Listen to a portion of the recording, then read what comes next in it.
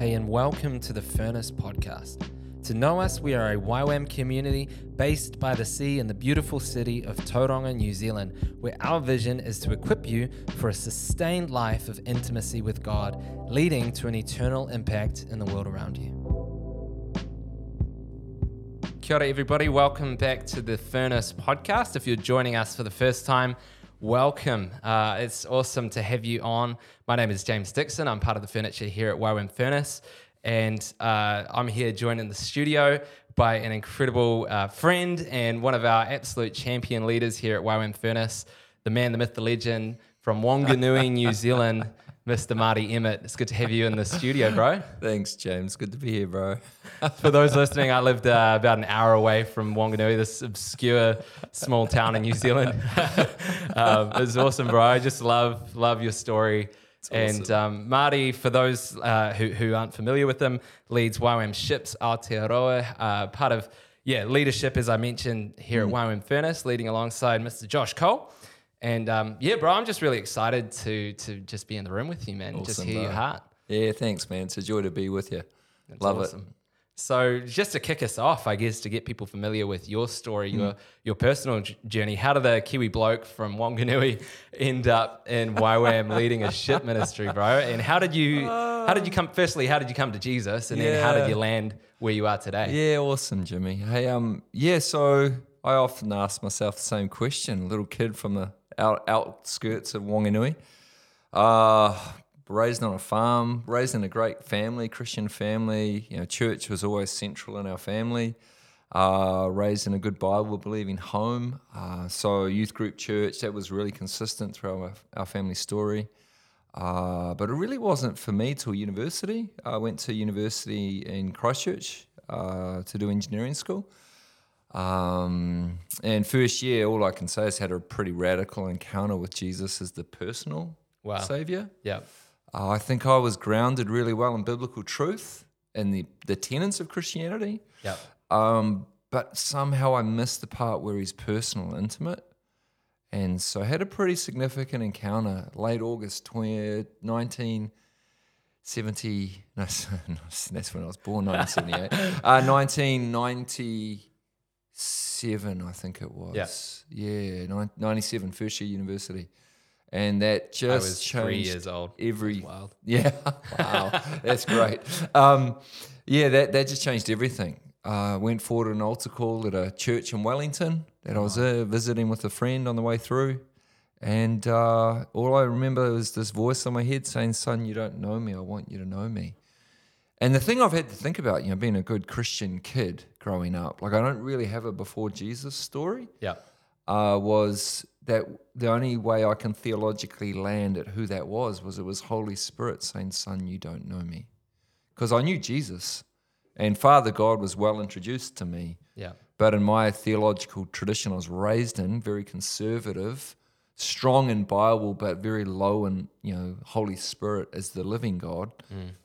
I didn't really know Holy Spirit. So I think what happened that night was Holy Spirit, part of the triune God, equal God, the one who Jesus said, "It's better that I leave because he will come." That's when I met him. Wow. And that "you don't know me, I want you to know me," that changed everything. So I went forward to the old school that night, got prayed for by the associate pastor at City Elam in Wellington, and that just released in me this hunger for God that's never waned. So everything changed. So the whole reason I was at university was to take over the family business from my dad. This awesome construction company that my grandfather and his brother had started. They'd passed it down to their two sons, a son each. So my granddad and his brother. Yeah. And my father and his cousin took over the business from their two dads. And then I was going to university to come back and be the third generation in my wing of the family in that business. And the Lord just quite clearly changed my direction into ministry. Wow. And so through university, just started developing this hunger for broken people.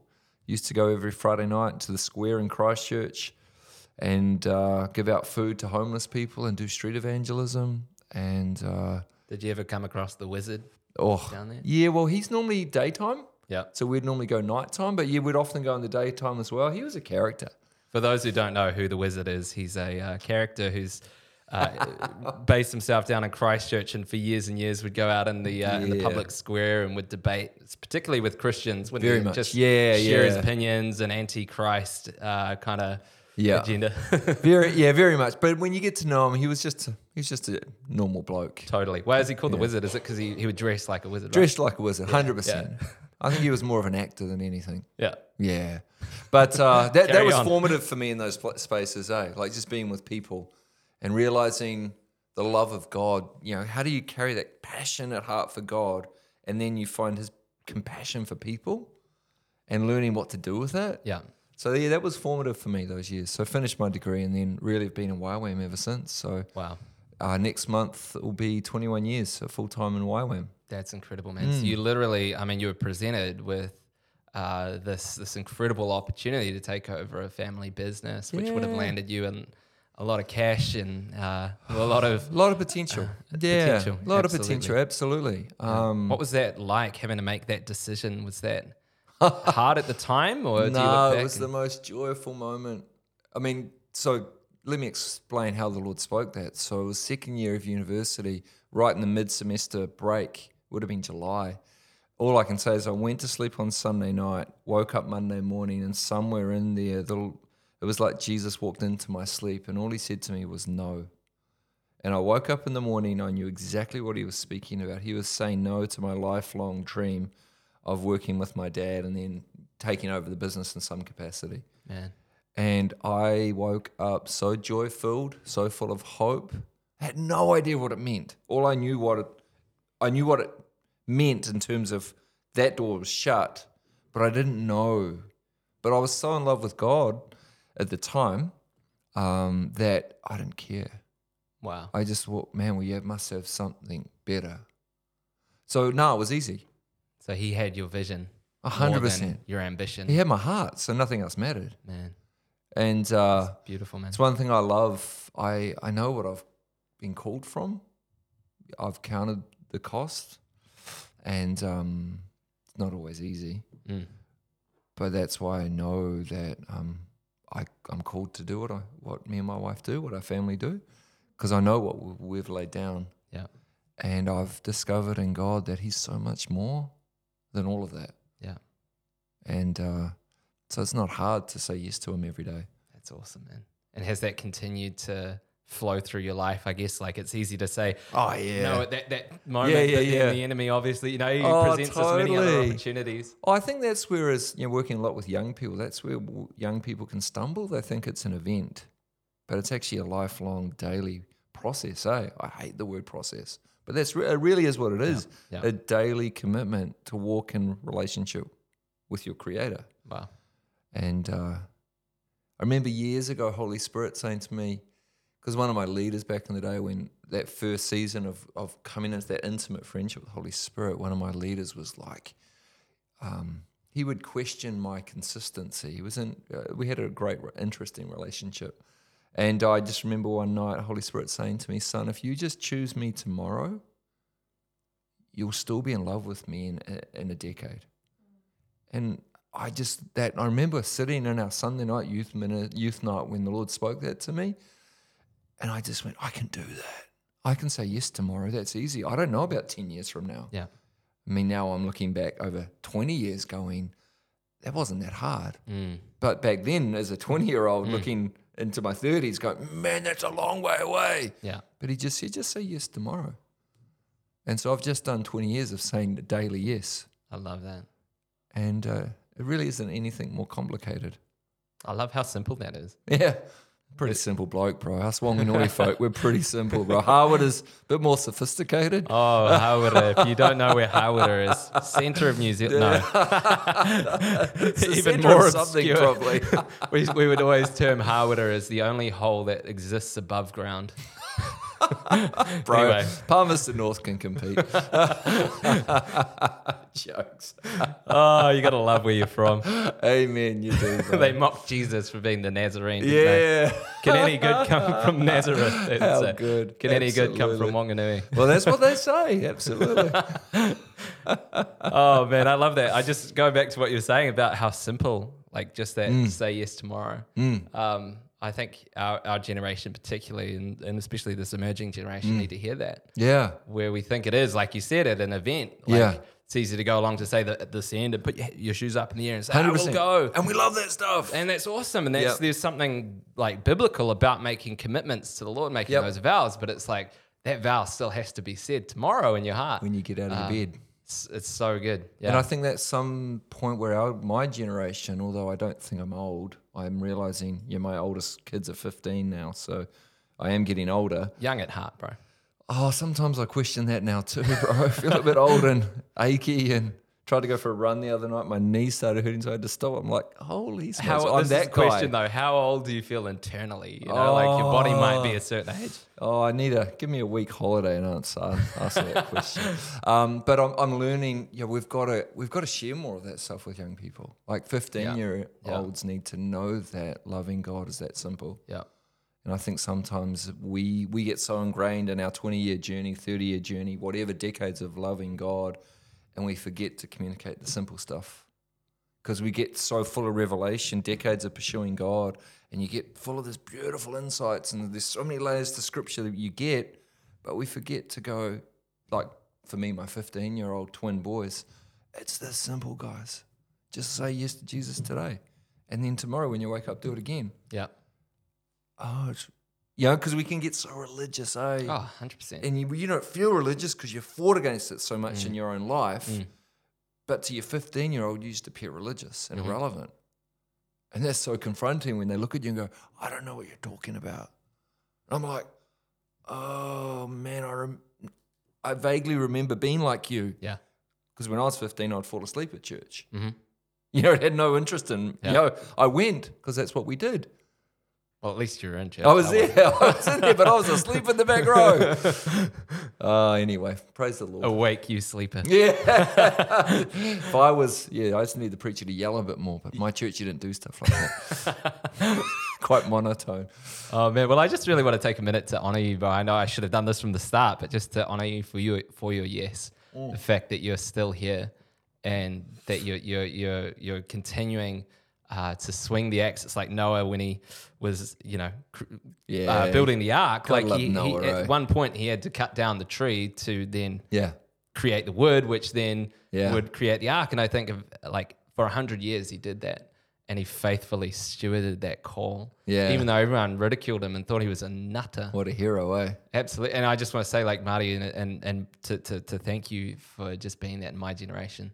Oh, thanks, James. It's actually quite funny because our story interlinks a little bit. We're probably going to get to this a bit later, but around the Impact World Tour, which helped steward.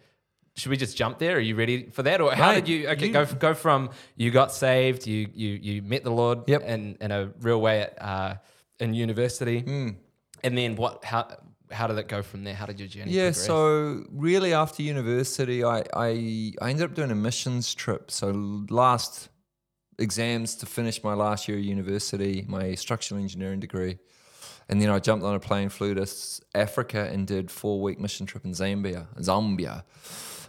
There is an inner African in me, like if you trace my real spiritual lineage, there's Africa right in the heart of it, because that's where I encountered a living God. Wow. I was in Zambia, man. I met people that knew God in a way I never knew was possible. So, like when you meet people that are the most joy-filled and have nothing, that is so conflicting to us as Westerners because we equate happiness to stuff. But where there was no stuff, but the most attractive, provoking joy I've ever seen, it made me go, who is this God they believe in? And that really, on top of everything I'd been walking the 3.5 years previous, that wrecked me. That was my Jacob wrestling the angel. I've been limping ever since moment. Wow. So I came back from that and I did a season of work with my dad because I had to finish my degree, practical experience. And so I did 6 months working with my dad, linked arms with him for a season. Had a lot of work in the business. And so I went, I'll lock in. I'll give you 6 months, Dad, because we're commanded to honor our parents. And so I said, I'll jump in, Dad. But July 1st, 2001, you will release me into what I feel God's calling me to. And we had this beautiful moment. Yep, I release you. So I gave him 6 months. And then July 1st, 2001, I moved back to Christchurch, jumped in with my church I'd been attending when I was at university. And all I did was serve for about 10 months in the youth ministry. Wow. Eventually, they called me the youth leader, never called me youth pastor, but I led the youth ministry. Yeah. And all I did was just pour my life into young people. Some of them were Christian kids, so I'd disciple them every week in my home. They'd come before youth group, and I'd do a Bible study with them. We'd have dinner. Then we'd go do our youth ministry, which is mainly an outreach to at-risk youth. And these were the roughest of the roughest. They were awesome kids, man. Actually, just totally random. One kid just reached out to me a few months ago that used to come to our youth group, who was in the youth justice system. So most of the kids we worked with were basically on their way to prison. Yeah. In the youth system still, though. And so the Lord gave me a real favor with these young people, their families. I had more privileges with the kids in youth detention centers than their families did. It was phenomenal.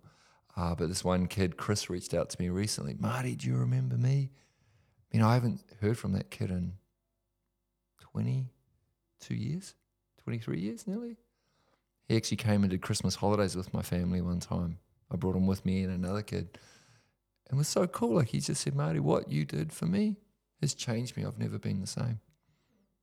When he texted me, man, I just started weeping. Wow. Because you just don't know, hey. You never know the impact you can have on a young person. He was 14, 15. Man. In a real rough situation, rough home life, like just getting into trouble. Now he's competent, working, got a job, living life. That was pretty cool. Isn't that awesome when you get those moments? I mean, Jesus said, don't let your left hand know what your right hand is doing. But like, we all love those moments where it's like, yes, I'm not doing this for nothing. And you dream of that, eh? Yeah. You dream that like you can have a touch on someone's life that can impact them. Yeah. But when you actually hear it decades later, I was undone by that. That's awesome. But it was in that season where the leaders of YWAM in New Zealand and Impact World Tour started coming across the nation and sharing this vision of Impact World Tour in New Zealand. And honestly, I would read the information, you would see it around some churches in New Zealand, and everything in my heart would leap, like, that's my dream. And then my conflicted theology at the time this is literally internal conversation, that's my dream. God would never let me do that. Like, in my head, it was too good, too perfectly me. I had such a sadistic view of God. Wow. Man, it was gross. Wow. So about 6 months later, the Lord just quite strongly, my life's mostly an openness to God, but God having to force me into things. It's quite hilarious how he has to override my will. I love free will. I'm a big believer in the free will, but I'm actually a greater believer in God's leadership. And I've really, I want him to override my free will. Yeah. And so, May 2002, I jumped in with Impact World Tour, moved to Auckland, did a training school. Wow. I left 95% of my earthly positions in Christchurch. I've never seen them since. I don't know where they are. But I just packed up and left. It was like this whirlwind. By the time I got to Auckland, the $3,500 I needed was in my bank to pay for the school. I had no money. That's a different story. I was living like a YWAMer before I came into YWAM. I just didn't know it. Yeah. In the sense of I had no income, and the Lord told me I wasn't allowed to ask anyone for money. He said, I want to teach you that I can provide. Awesome. It was wild. We all love those stories of God's provision. We don't love the journey. We love the hindsight stories. Eh? I'll always remember the moment I got in my car and there was an envelope sitting in my car with a few $100s in it. I'm like, how did that get in my car? Or someone would pay my rent for me. Who did that? And no one would confess. Anyway, I love the ways of God. Yeah. And so that was when I met Joshy Cole. He was one of the first guys I met, Josh Cole. And he walked into my room, introduced himself, and I just went, I think I can like this guy.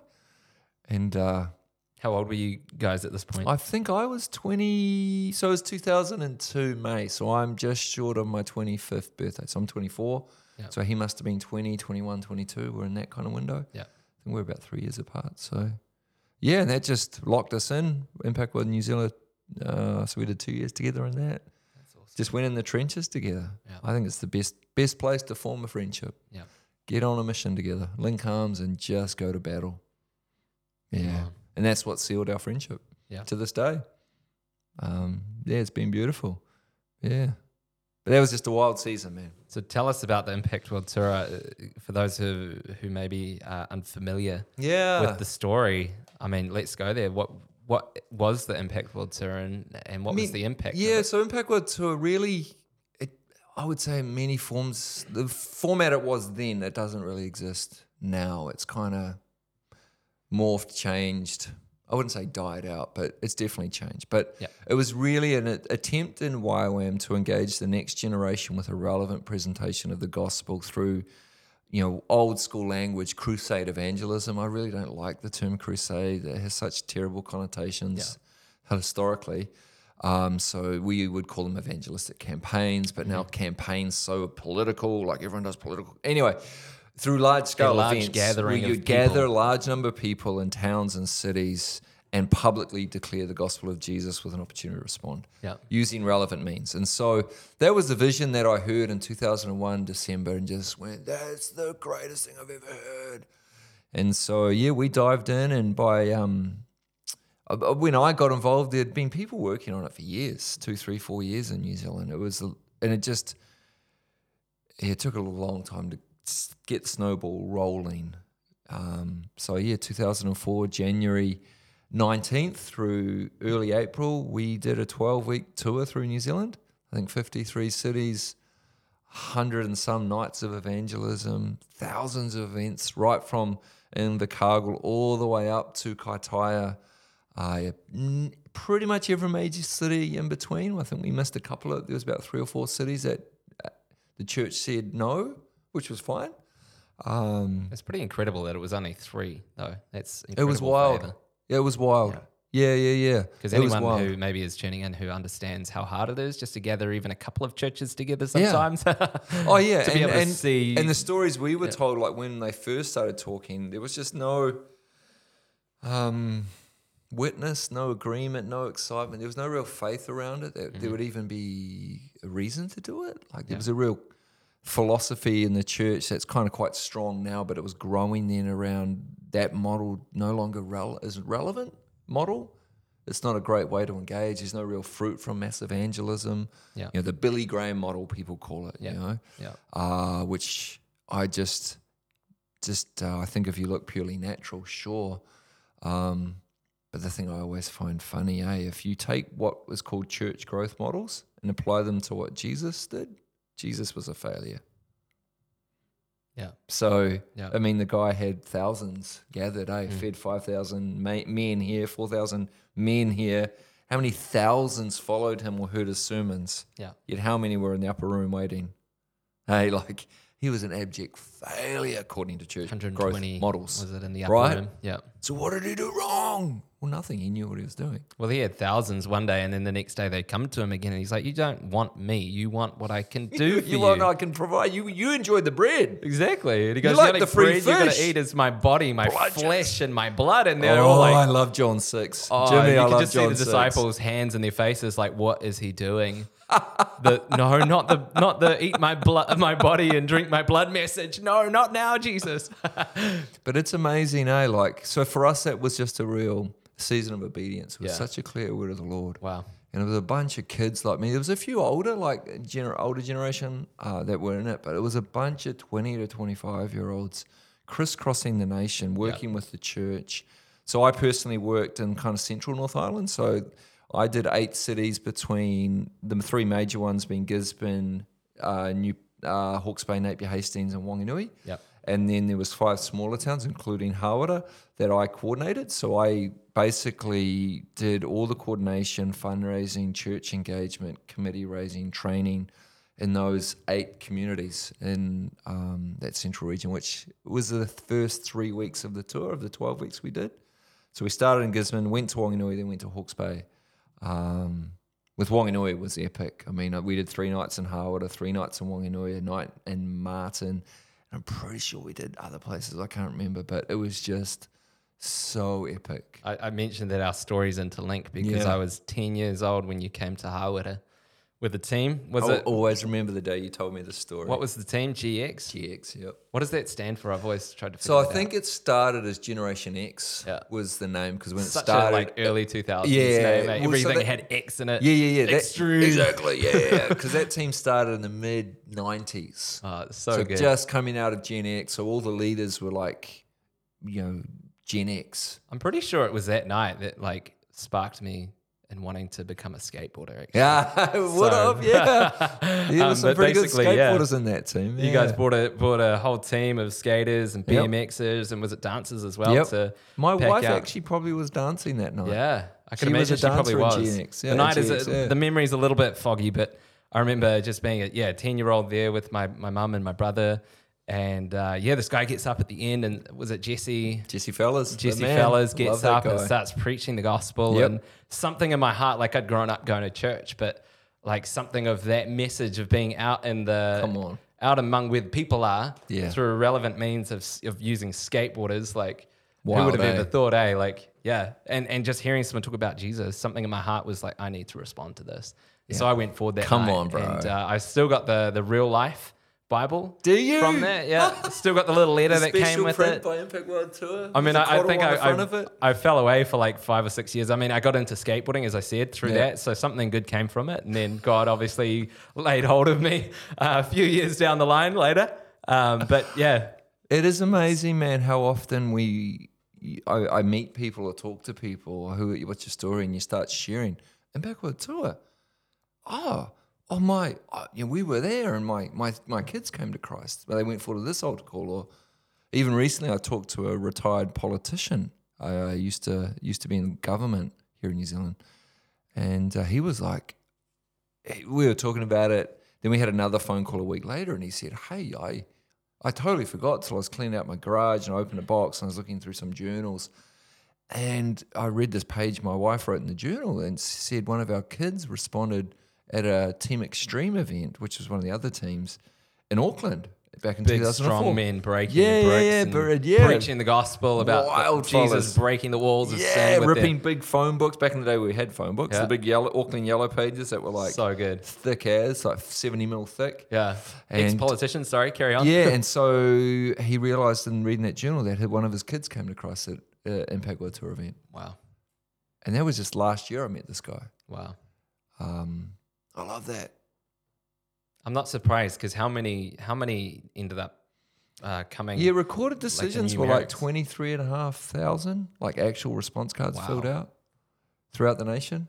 That's extraordinary. So for those who are maybe outside of New Zealand at that time would have been what, 4 million people? 3.8. 3.8 million? So that's a Yeah. significant It was. number of Kiwis I think responding. live at events we recorded over 300,000 people. Wow. And then 2 of our evangelists got to go on 2 different TV programs live, one being the former 7 o'clock newsy show called Holmes with Paul Holmes. Paul Holmes, who's no rest longer, in peace, yeah, brother. he's deceased now.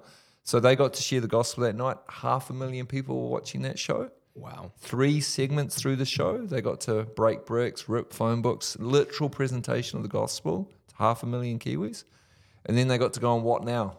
And I think there was 200,000-300,000 watching the show that morning when they got to on there. Which was like one of the news. I mean, this is us like having like a New Zealand Yeah. Kiwi kind of glory. Totally, bro. Favorite Kiwi things. Yeah. What Now is like a kids show, really popular, right? Real popular. I think it's still going. Is it? I don't know. I don't know. I've lost touch.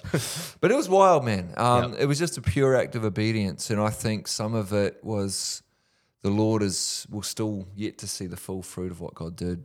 But I think some of what happened was the faith that came out of that in the church, Yeah. in the body of Christ, especially in Wanganui. Some of the Yeah. feedback was, man, they got stirred about what God wanted to do or could do. Yeah. Um, Well, Impact World Tour was really just a catalyst necessary Totally. to gather the church around Yeah. something on a similar yeah, vein, absolutely. a similar vision. Yeah, absolutely. And I mean, I remember sitting with Josh Cole years later, back in 2019, to suss out whether we were to end up. I don't even know if we were looking at coming to Furnace at that point, but he was like, "What's your story?" And I'm like, "Well, I got saved at the stadium gathering." He's like, "Oh yeah, what stadium gathering?" And I'm like, "Oh, in Hawera." He's like, "Was that the Impact World Tour?" And I completely forgot. And he was like, bro, we organised that. And he was just like, he was there that night. He was there that night. Because I was stuck in Wanganui. I couldn't even be there. What was the story that he was sharing of was it a woman with a withered hand at that night got something. healed? There's so many stories. There's so many stories. What was like, if you could recount one of the most standout stories for you? I think one story, there's so many stories. Oh, bro, there's so many stories. But one that people in Wanganui remind me of was Jesse Fellas, who you mentioned, who was one of the two main leaders of GX and one of the two preachers. Wanganui night, it was the Saturday night, same week as Hawera. We're at Cook's Gardens in Wanganui, and it just started raining cats and dogs. And like the show was about 15 minutes in, and it just torrentially went. Like the first 6 weeks of that tour, it rained everywhere. Crazy thing is it never rained in an altar call. If it rained, it always stopped at the altar call so we could get the decision cards filled out. It was so funny. That's awesome. So Jesse Fellas came out on the front. So there was the big stage in the skate park in front of it, if you remember. And it was a real big skate park because it was designed by a BMX guy, not a skateboard guy. So it was with no thought to transport. It was the bane of our existence every week, moving that stupid skate park around the country. Anyway, there's so many logistics involved. I think that's what people don't realize when it comes to these events. 3 40-foot containers, 2 trucks. It was wild. That's insane. So Jesse stands on the front launch ramp and looks to the heaven in front of 5,000 people in Wanganui, and he commands the rain to stop. He just stood on the thing. You know, Jesse's probably 28 at the time, young fella from Montana. And he just says, in Jesus' name, I command you to stop. Literally, the moment that came out of his mouth, it stopped. It was torrential rain. And it was going to kill the show because the production crew were freaking out about the electric and stuff. And he did that, and it stopped. And everyone listened to every word he said from then on. I can't remember how many hundreds came to Christ that night, but there was a phenomenal response to the gospel. And people from my home church where I grew up still mention that. Do you remember that night that young skateboarder commanded the rain to stop? I love that. How to get authority at a stadium gathering, right?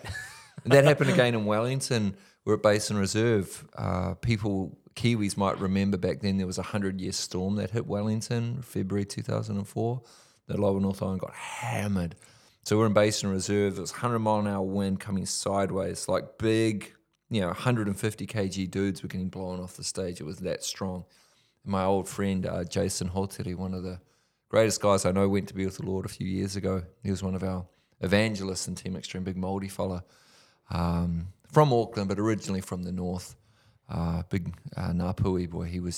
I love Jace. And he was just on the stage. It was the opposite approach. Instead of commanding it, he walked from the middle of the stage down the stairs to the grass at Basin Reserve. And he just said, Jesus. He had this beautiful way, like childlike relationship with Jesus. Jesus. There's people here. There's about 1,500 people in the stadium. That's the thing the foreigners could never understand on our team was Kiwis never left when it rained. They're like, Americans would not have come. But every night, thousands would come. And he just said, Jesus, there's people here that need to hear about you. Can you stop the rain? Can you stop the wind so I can tell them about you? And he's just walking. Over the microphone, he says this. He's on the microphone, and he's just walking to the front of the stage, and then there's stairs at the front of the stage, maybe 5 steps to the grass. By the time his foot touched the grass, the wind, 100 mile an hour, sideways. The wind stopped and the rain stopped. That night, like 250 people came forward and responded to the gospel. And it was just because Jason said, Jesus, can you stop the rain, please? I'll never forget that night. Wow. Yeah, but he passed away a few years ago, which I missed that bro, man. Chase was one of the coolest dudes. That's awesome. But the fruit of his life, eh? Yeah, bro, absolutely. It's one thing me and Josh often talk about. We need to see a new wave of Jay Hoteris. Yep. Fiery, Māori evangelists that walk in the fullness of their identity as tangata whenua and fire-breathing evangelists. What would you say if you could say anything to maybe young Māori listening in or young Indigenous folk who maybe feel like, can God use me? What would you say? Oh man, we need you. I just think we need you. We need to know the way you know Jesus. I just think as Pākehā, we've really got good at listening to ourselves. Pākehā means white people. Yeah, us white fellas, Pālangis, we're just really good at listening to ourselves. But I think the way that Indigenous know God is so different. Yeah.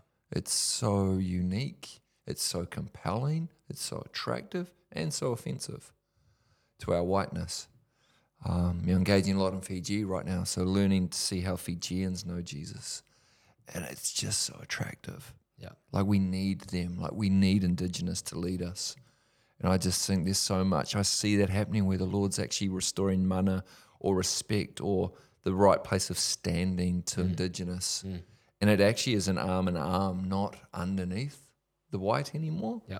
And as white people, we need to come alongside and walk with, not over.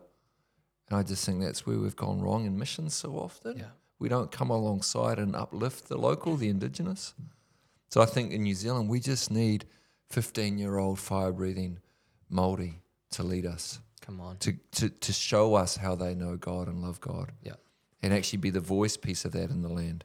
That's so good, bro. I think it's important too to remember that Jesus wasn't a European white No, he wasn't at all. Palangi. He was an Indigenous Hebrew, 100%. a man of the land, understood. He had a good tan.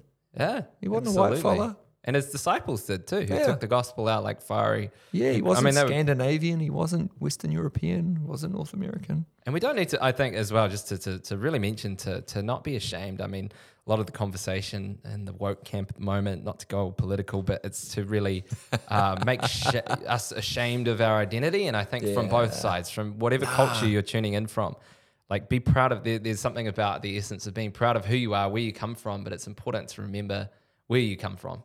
And to honor and acknowledge those. And I think if you look at that from heaven's view, I think we need to really understand Revelation 7, where before the throne of God, that picture John saw of every nation, tribe, and tongue, and see that in heaven's eyes, they see all as equal. Yeah.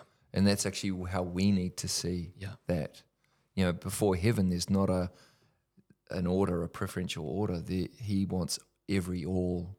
He wants every nation, tribe, and tongue represented, every language group, worshipping Jesus in their language before the throne. And I think that's the end goal, right? Yeah. And if we don't start there and come back, we get political. We're too quick to call things woke, I think. But I get what people mean when they say, it's too I mean, woke. that word has been overused and definitely connotates so much. But just it's so ideological now, But I think the essence of it is God longs for all. Yeah. So how are we engaged in that now? So good. Well, I believe that's part of the John 17 call of unity, right? 100%. Unity in the body of Christ. It's not just they will unity know. within the church. It's unity within every tribe, every tongue, every race. It's not that Totally we all right. have to agree. But I think where did the whole concept of agree to disagree go, right? In our generation, I think we've kind of lost that with this cancel culture thing. Yeah. Well, it even comes into a longer conversation of what does unity actually mean? Yeah. What are we to be unified around, But that's a longer conversation. I mean, we could spend a whole conversation just talking about these things. But in your journey, true, going bro. back to the story of IWT and Pickle Tour, and how did then you end up at YWAM Furnace and now leading the story of YWAM Ships Aotearoa? Yeah, I mean, after New Zealand, I did DTS. I actually hadn't done the discipleship training school with YWAM. So I went to Australia and did a DTS in Aussie. And then through that did outreach in South Africa. And then after that in 2005 went to America and served with Impact World Tour in North America. So I did 8 years over there, which is where I got married to my wife, my American bride, Candace. Absolute And legend. she swooped me. She's the real hero in my story. She has to put up with me, like she lives with me. It's a gift. She still loves me. It blows my mind. You're pretty lovable, Marty. Oh, I have my moments, James. That's true. And so you did 8 years over there, but the whole time we just knew at some point we were going to move back to New Zealand and work with Josh and Misty. We really felt that quite strongly. It really just was we're waiting on when, not if. And so finally the Lord released us 2012, end of 2012. We came back and jumped in here January 2013. So last 10 years been running with those guys. And it's been joyful. Been incredible. But then, so the whole ship thing came up 4 years ago. So totally out of the blue. I really wanted nothing to do with ships. I love the guys that do YWAM ships. I think they're phenomenal. I still do, actually. And I would really have a lot of respect for them, but a real commitment to not getting involved with ships for multiple reasons. Yep. But then what became a fly in the ointment that became very disruptive in my personal family story was 4 years ago, a ship was gifted to YWAM here in New Zealand. And at that time, the leadership were mainly from Hawaii. And so they felt the Lord to say, receive the ship of YWAM Ships New Zealand, that YWAM Ships New Zealand, which was led mainly from Hawaii. They felt to receive the ship, steward the ship, but it wasn't for them, was what the Lord said to them. They were to hold it as kaitiaki, as stewards, till someone in New Zealand stood up and took leadership of it. Yeah. So they just held it loosely, going, hey, this is for you guys, but we'll hold it till someone takes it. I don't know what kind of leader does stuff like that, but that's pretty ridiculous. So eventually YWAM Furnace, we put our hand up and said, we'll take it. So August 2020, we took over leadership of the whole entity of YWAM Ships Aotearoa. And since then, honestly, it's been this wild journey of understanding God's heart for isolated, marginalized, Matthew 25, where it talks about the least of these, referring to how society views people. Yeah.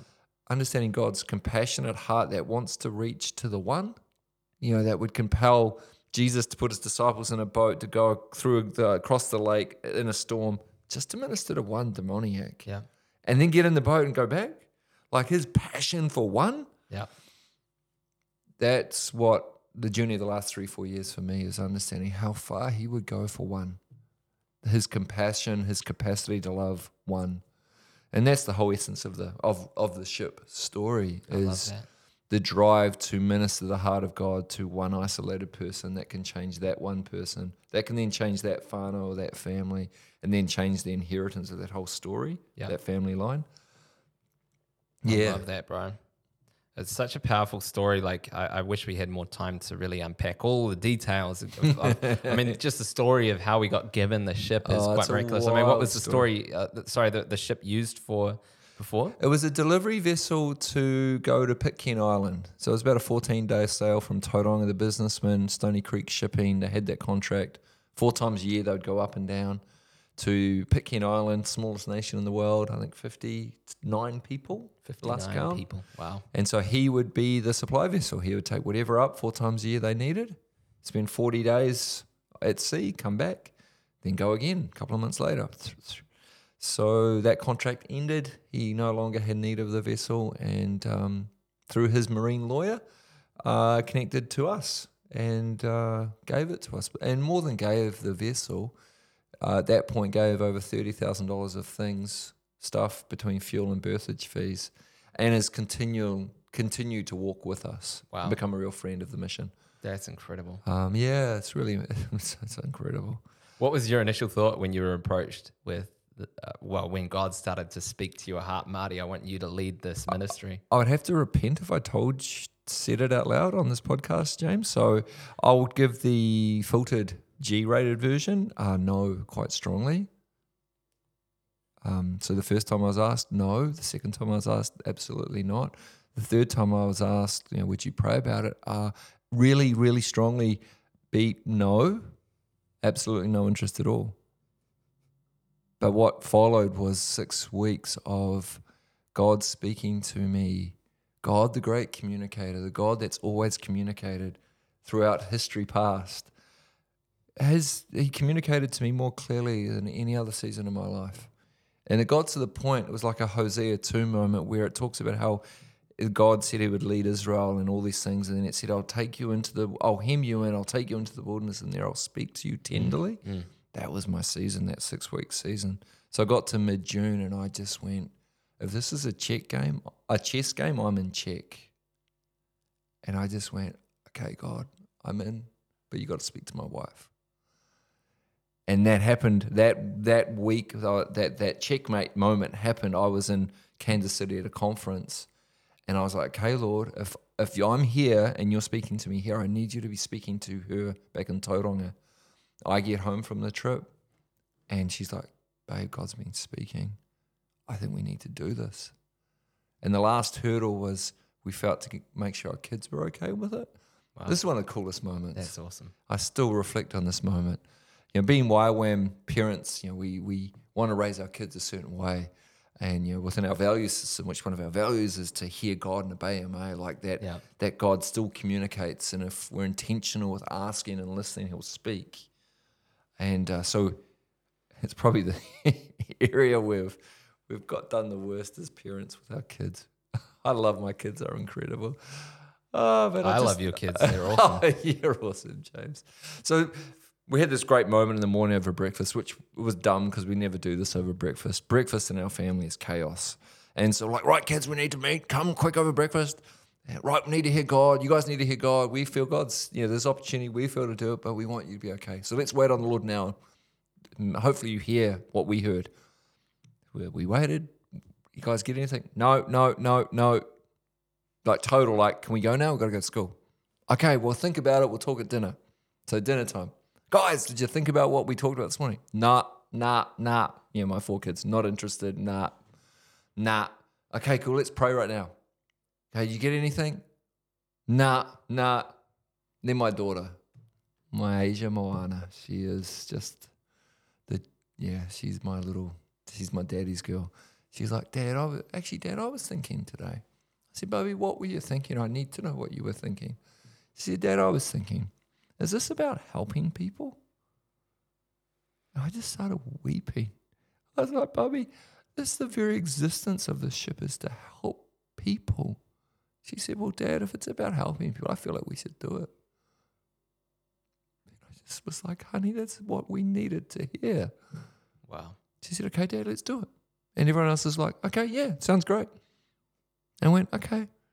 And I've reminded her of that. I got to take her with me last year on an outreach in Fiji on the ship. I just said, hey, do you remember what God spoke to you? It's because of what you heard, we said yes to this, and look what God's doing. And mate, that week on the ship, I never saw my daughter. We shared a cabin. So I'd see her at 6 a.m. when I'd wake her up for ship shape for work duties. Yeah. And I'd see her at 10 p.m. when I'd finally drag her out of hanging out with the adults to make her go to bed. The rest of the day, I didn't know where she was. And at some points, I'd have this freak out moment where I remembered I was still a parent. And I'd just yell out on the ship, where's my daughter? And someone would yell out, she's in the village. And I'm like, is someone with her? They're like, yeah, she's with Lakin. She's with G. I went, okay, good, I guess. The best kind of neglectful She parenting. loved it, and now she just wants to be a part of it. I love that, man. I love that you brought your kids into the journey, and I think that's so important, isn't it? So often it's just mum and dad out on their mission. Yeah. The kids get dragged along, but there's something about it, and I think God's changing in the culture in our generation is this idea of family on mission. Yeah. That it's the family together, and it's not necessarily the kids are doing all the stuff with mum and dad, but they're a part of it, like you're giving voice to them, and it's true. And I think for us, that's one thing that's a value in YWAM, mate. We value families. Yeah. We don't just want to see dad doing mission and mum and kids not. But it's amazing how subconsciously you default to that. Yeah. And I think it's for us, uncomfortable bringing your kids in often. It's awkward, especially when they get to school age, and then you try and figure out how to do all of this. But I just think that's been, for us, what we've learned is that's a value that you don't live out unintentionally.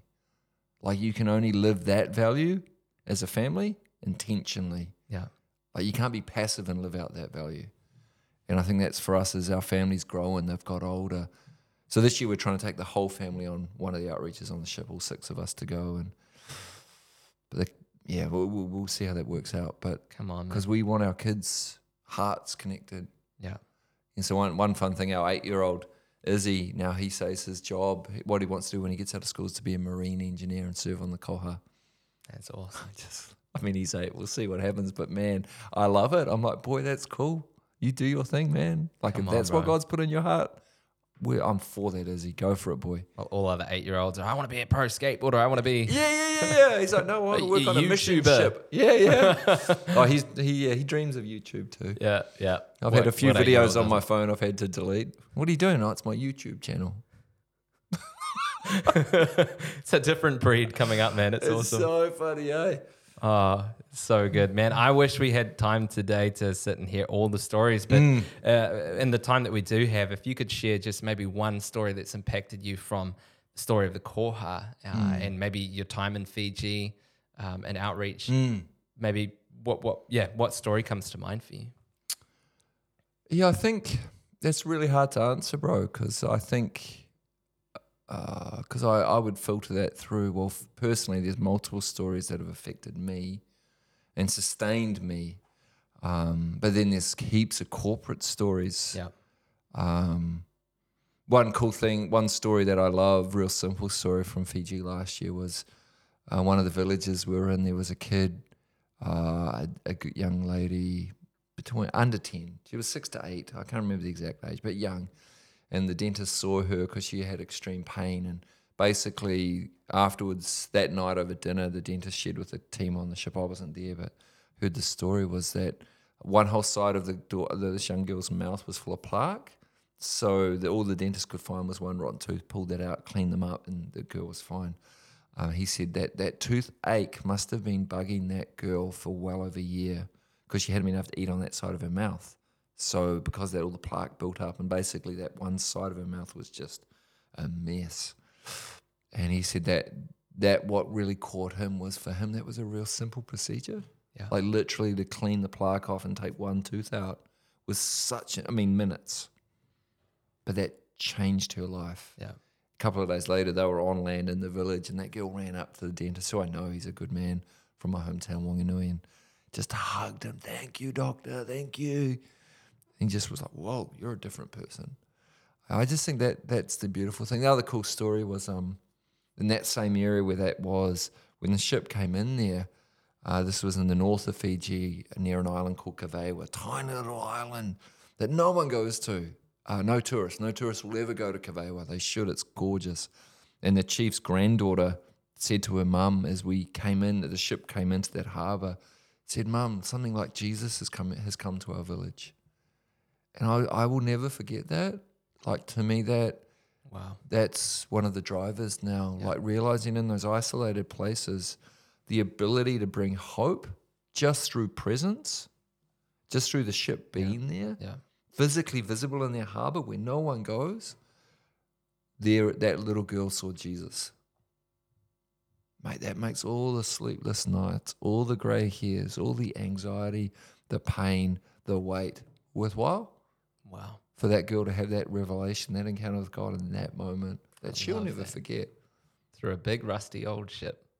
Well, a small rusty. Small rusty. Yeah. Getting less rusty. Big hopefully. Boat, small ship. And she sees Jesus in that. I love that. Only God can do that, eh? The ways of God, man. That's so good, man. Well, one other moment, if I could share one more story. Absolutely. It's personal that marked me. I would say the first 6 months of being involved was mostly 100% obedience, no joy. It was purely an act of obedience, saying yes to being involved. Like, everything in me wanted not to be involved. But how I'm wired is when I know it's right, I just dive in. Even if I drown a little, I'll just dive in and I'll figure it out. I love pioneering. I love chaos. I love a lack of detail. Like, I can function in that space for a season. But it was really hard. And then the end of that first season, 2019, end of that year, pretty much everyone that was with the ship involved in a helpful way, like in terms of actually meaningful contribution, was leaving. So literally 2020 January, so 1st of January 2020, really it's me and this other young guy, Kiwi bloke, Phil, that was working with us at the time. We're the only ones left. Yeah, Phil's the man. Love the bro. He's such a cool guy. It was literally me and him left. With lots of people excited around that. Several people excited around us, but actual functionally day to day, I'm in. There's two of us. I've never dreaded a year starting like 2020. Like end of 29, I am petrified of 2020. I'm a very optimistic person. Like I love tomorrow because tomorrow's exciting. Like tomorrow's just opportunity. I've never had anxiety about tomorrow. So to finish 2019 and have anxiety or fear, like complete dread, it was really unnatural for me. So at the start of 2020 as a Furnace community, we went and did the staff retreat, did a week away together. It was, in hindsight, one of probably the most profound leadings of the Lord to us as a community ever, because we had 7 days in isolation on a place called Great Barrier Island in New Zealand, just out from Auckland, Arama. Yeah. A real historic place in the body of Christ in New Zealand, a historic place to YWAM globally. Lots of things birthed out of this place. So we spent a week there as a community. 100 of us went. That was COVID year, so 2 months later we're locked down. Wow. But we had this wild time of being family together. Yeah. And there was one session, we had a real matriarch in YWAM, beautiful lady from Canada, Donna Jordan, come out that week and minister to us. Oh, Mama Donna, she's just one of the greats, man. Oh, one of the sessions she was sharing, and I'll never forget this because it has held me to this day. Yeah. She's sharing, and at some point I'm get lost because the Lord just starts talking to me. So I'm just started taking notes on my iPad, and Lord, I could read you in my journal what he spoke to me that day. But it was really out of that moment of Peter when Jesus calls Peter out of the boat. And Peter, come. He says, if that's you, Master, call me and I'll come to you. And which is it's a picture I've really spent a lot of time thinking about. It's amazing how many ship or boat analogies there are in the Gospels through the biblical narrative, actually. Yeah. And in this encounter with the Lord, sitting in this room, journaling it, the Lord just says, Marty, I'm asking you to step out of the boat. And he said, well, I need you to stop focusing on everything you're not. Wow. And what you can't do, because I was pretty good at, I could tell you everything I couldn't do. There was still lots I can't do. Pretty unimpressive when you get to know me, like a pretty simple guy. I never would have thought, I'm Marty. a one-string guitar, Jimmy. But you just got to be good at playing what you've got, eh? That's right. So play that one string unto the Lord. But he just said, let me be everything you're not. He said, all I'm asking you to do this year is to hold my hand and don't let go. I will teach you to walk on water. Wow. Because the profound thing about Peter in that moment is, unlike any other disciple, he stepped out of the boat. Even though there was a storm raging, he stepped out of the boat and he walked on water. But we never talk about that because we're so pessimistic. We just talk about his unbelief that he sunk. But we forget the fact that in human history, 2 men have walked on water. Yeah. One was Peter. And no matter how we think about Peter, no other disciple stepped out of that boat.